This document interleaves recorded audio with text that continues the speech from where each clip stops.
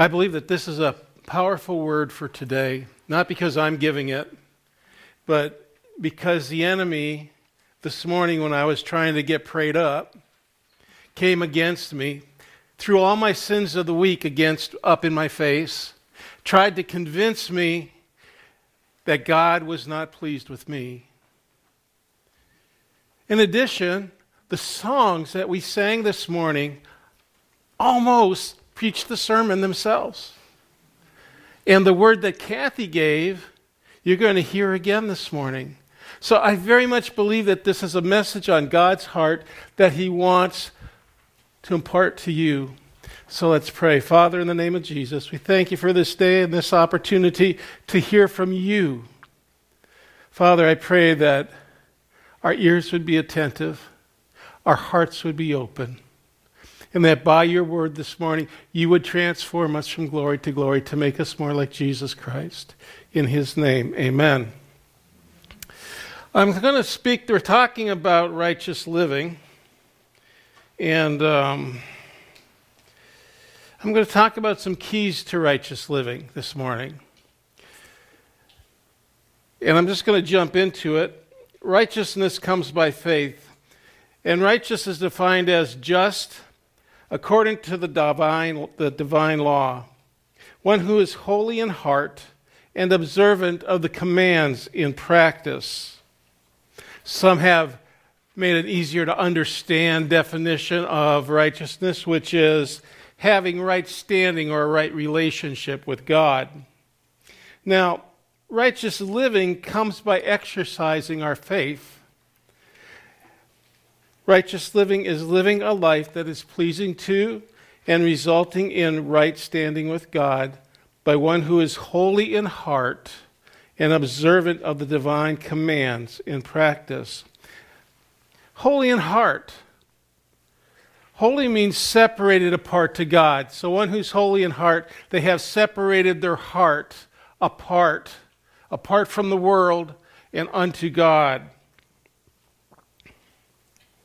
So we could say that righteous living is living a life that is pleasing to and resulting in right standing with God by one whose heart is set apart unto God and is observant of the divine commands in practice. Now, I don't want to just tell you what the principles are this morning. I want to give you the scriptural foundation for them so that your faith will be based in the Word of God and not on what Wayne said. So we're going to look at Galatians chapter 2, verses 19 through 20. For I, through the law, died to the law, that I might live to God. Notice he's saying, I have to die to the law in order to live to God. I have been crucified with Christ. It is no longer I who live, but Christ lives in me. And the life I now live in the flesh, I live by faith in the Son of God. Paul's saying the righteous life that I'm trying to live, I live by faith in the Son of God. It's not through my own confidence in my flesh or myself or my efforts. It's by my faith in the Son of God, who loved me and gave himself for me. So, righteous living is accomplished only when we live by faith in Jesus Christ and his finished work on the cross. Now, I need to emphasize that righteous living earns us nothing with God. Everything that we have, everything that we deserve, or even don't deserve, the things that we need, righteous living doesn't persuade God to give them to us. It's his joy and delight to bless his children. So then, why righteous living? Well, righteous living does at least a couple of things for us. First, it testifies that we have a changed heart, that we are a new creature. And second, righteous living places us in a spiritual position where we can receive the fullness of God's blessings. So it doesn't earn us the fullness of God's blessings. It does place us in a position where we are able to receive the fullness of God's blessings. Now in Matthew chapter 7, verses 22 and 23, many will say to me on that day, Lord, Lord, did we not prophesy in your name?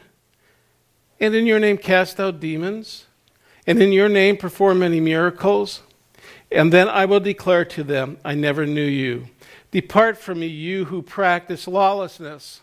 So it wasn't the signs of power that they did that gave them right standing with God.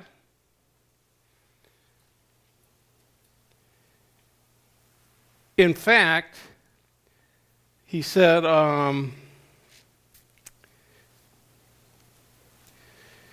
depart from me, you who practice lawlessness. So you see, the practice of lawlessness demonstrates the fact that they were not new creatures. And so what Jesus is talking about here is that it isn't your works that impress me. It's not your works that gain you anything. It's your relationship with me. It's the fact that you have received the free gift of salvation, and it has, instead of making you enemies of God, it has made you friends of God and adopted sons in his family. In Matthew 7:23, we see the difference between conforming to the divine nature and partaking of the divine nature. In this example, in these scriptures, we see individuals exhibited some behaviors to conform to the divine nature. They did miracles in his name. They cast out demons in his name. But the problem was, as we just discussed, was that they were not partakers of the divine nature. So conforming in here, as Jesus is talking about it, is an act of the law, which buys us nothing but condemnation. Whereas partaking of God's nature is an act of grace. Now, I would submit that the kingdom principle for righteous living is this: partake, renew your mind, and then conform, rather than conform, partake, and renew your mind. Because if you conform, you're probably never going to partake, and you're never going to renew your mind. That's the struggle we have in this life. So, how are you saved? Well, you're saved by faith, right? That's what the Bible says. And that word sozo is the Greek word for saved, and it means total completeness, total well-being, total salvation in this world and in the life to come.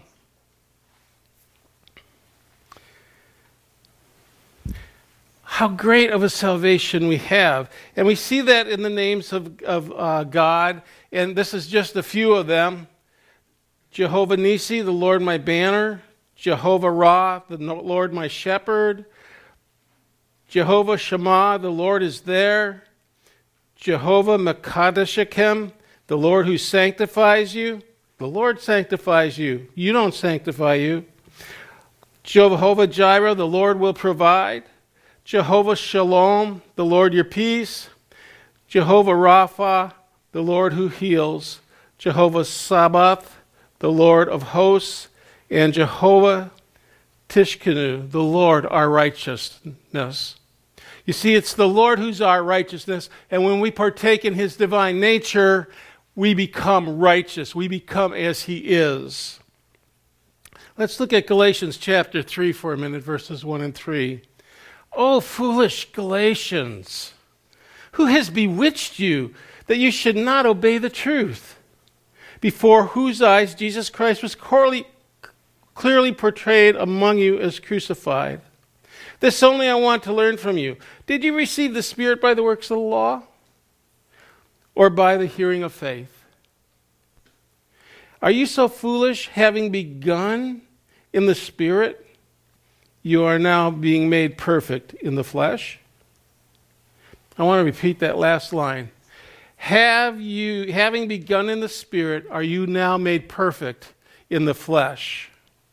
That, another way of saying that is, having begun in the Spirit, are you now made perfect by your own efforts?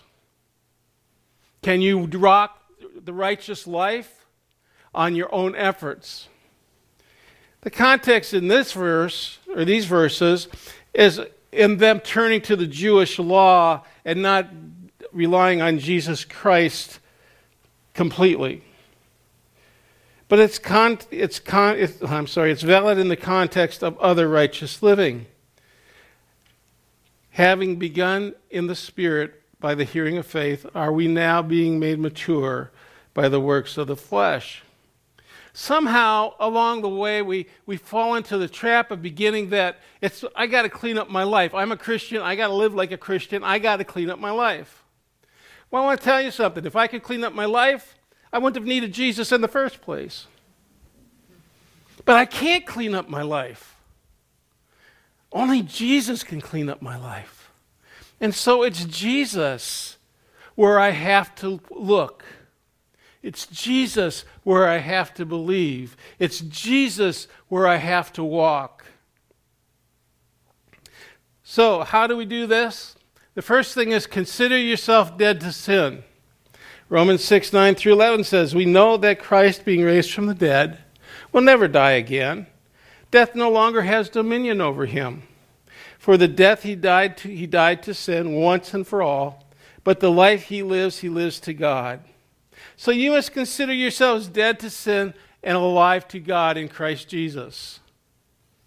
Because when you consider yourself dead to sin and alive unto God with Christ Jesus, sin has no more dominion over you. Consider yourself, think of yourself as dead to sin and alive unto God. Then we need to recognize ourselves as died and resurrected with Christ. Romans 6:3-4. Do you not know that all of us who have been baptized into Christ Jesus were baptized into his death? We were buried, therefore, with him by baptism into death, in order that as Christ was raised from the dead by the glory of the Father, we too might walk in newness of life. That's what we're talking about in righteous living, walking in newness of life. Again, it's not my efforts. It's newness of life that was created within me when I became a new creature, when I received Jesus as my Savior. See, when I received Jesus as my Savior, not just the weight of the guilt of my sins fell off of me, but something happened inside of me. The old, ugly, sinful, selfish person I was died. And I'm now I have a new heart, I'm a new creature. I'm not the same. I have a heart that seeks the heart of God, that seeks to please God. It's my new desire in life. My goal is to please God. And so now it's not an effort of me doing what I got to do to clean my act up. It's an effort of me walking in a joyful relationship with my God. And 2 Corinthians 5:17 says basically that, therefore, if anyone is in Christ, he is a new creation. Old things have passed away, and the old way of doing things have passed away, and all things have become new.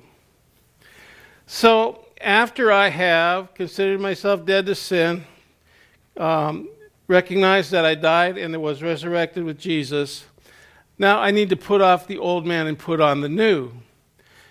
And putting off the old man and putting on the new man is how we consider ourselves dead to sin. I mean, if I were to look at my past, even since I've been a Christian, can I really say I'm dead to sin? Not I. I doubt you either. But when I put off the old man who has died, but I have to recognize he died, and I put on the new man, which is believing I am the new person that I was created in Christ, I consider then I'm dead to sin. Colossians 3:9-10 says, do not lie to one another, since you have put off the old man with his deeds. What I used to do before Christ, those deeds, when I put off the old man, I don't do those anymore. And having put on the new man, who is renewed in the knowledge according to the image of him who created him. And again in Ephesians chapter 4, verses 23 and 24, and be renewed in the spirit of your mind, that you put on the new man, which was created according to God in true righteousness and holiness.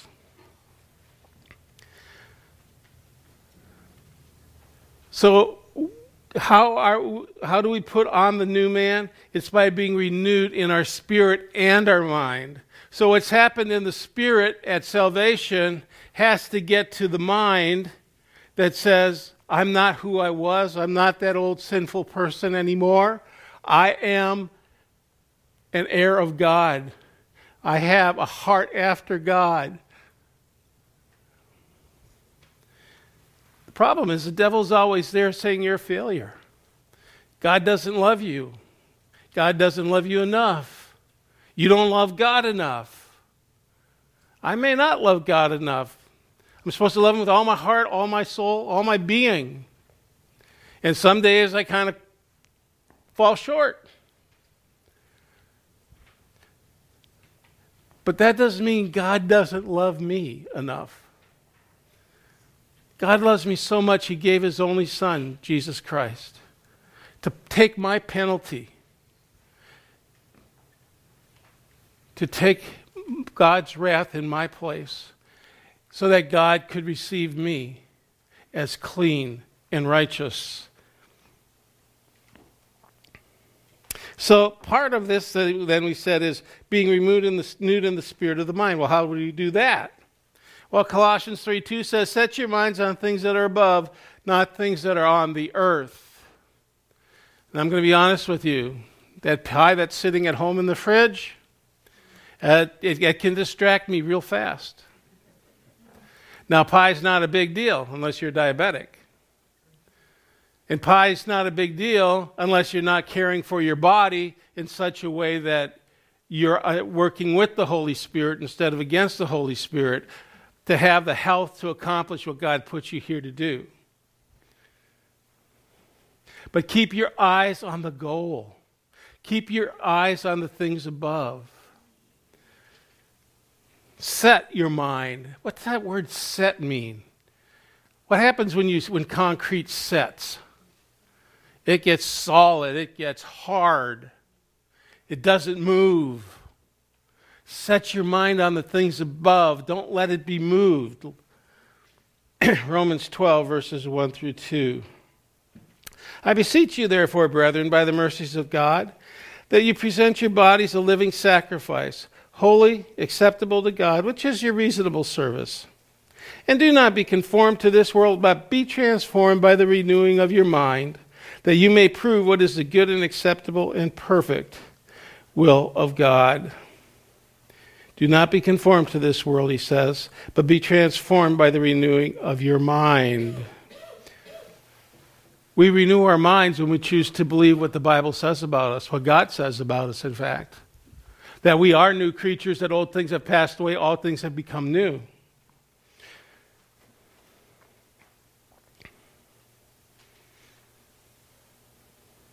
And in setting on our things above, we then shove away the things of the enemy and the world, and who past events might try to convince us we are. 2 Corinthians chapter 3, verses 17 to 18. Now the Lord is Spirit, and where the Spirit of the Lord is, there is liberty.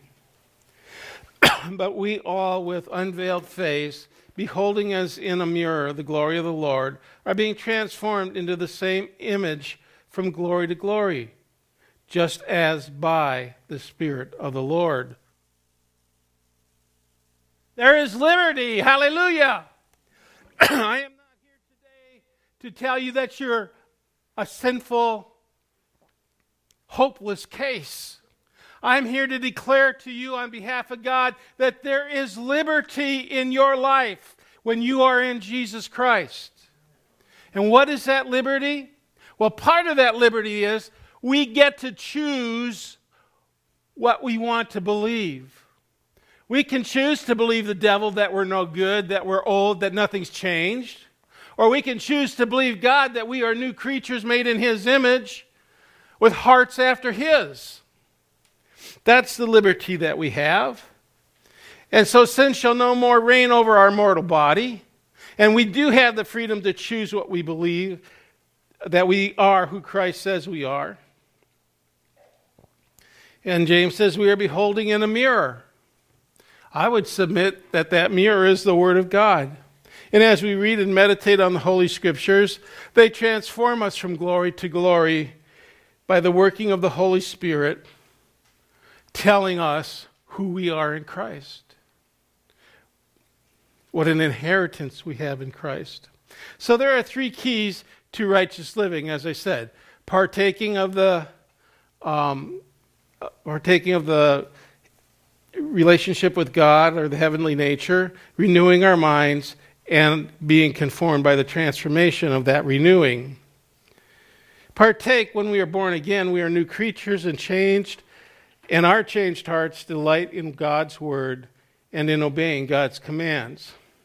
This is explained by Jesus in John 15, verses 4 through 8. Abide in me, and I in you. As a branch cannot bear fruit of itself. That's why you can't do it in your own strength. A branch cannot bear fruit of itself unless it abides in the vine, neither can you, unless you abide in me. I am the vine, and you are the branches. He who abides in me, and I in him, bears much fruit, for without me you can do nothing.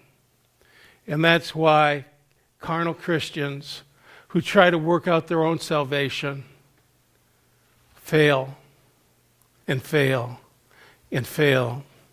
And we've come to call some of those things besetting sins. And it's because we are not setting our minds on the things above. It's because we are not abiding in Jesus, but rather we're trying to do it in our own strength. Verse 7, if you abide in me and my words abide in you, you will ask whatever you desire, and it shall be done for you. By this my Father is glorified, that you bear much fruit. So you will be my disciples. God gives us what we ask for because he wants us to bear much fruit. And it's not through our good works or our good actions or our good intentions. It's through our good relationship with him. All right, so then renew. Our mind is renewed every time we choose to believe what God says about us. We are new creatures. Old things have passed away. We are no longer in bondage to sin. So when that pie calls out to me, I say, man, you are good looking. You are beautiful. I know you would taste wonderful.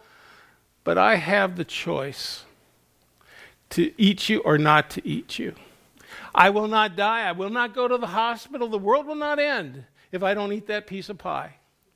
Or the whole pie, for that matter.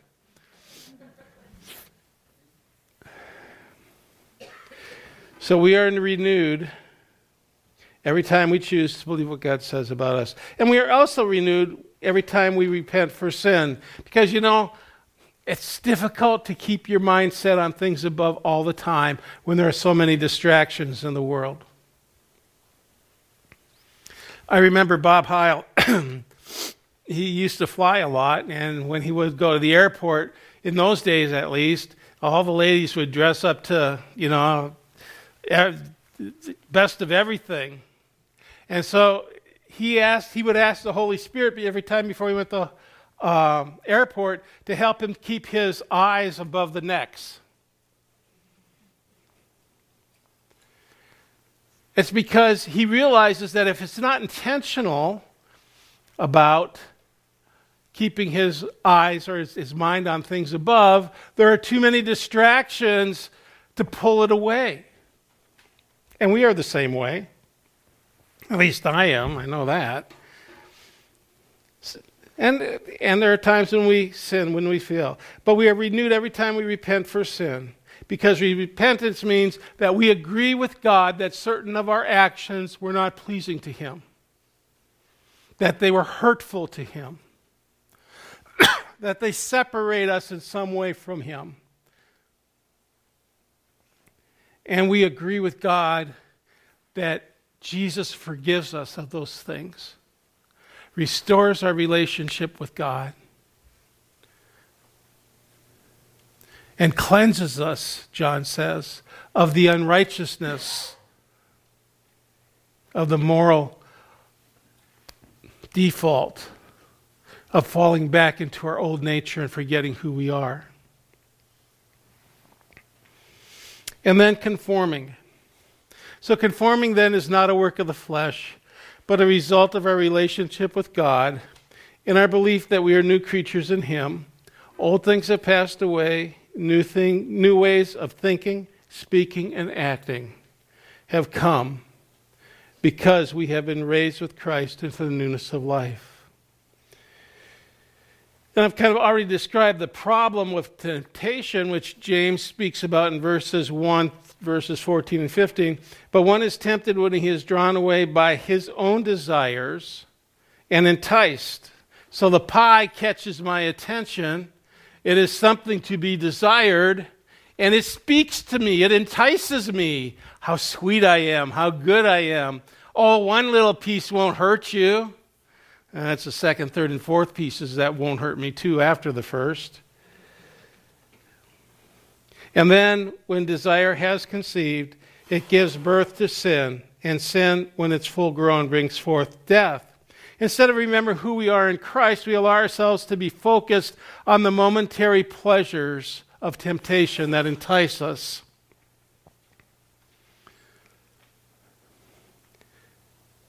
But we are partakers of God's holy nature.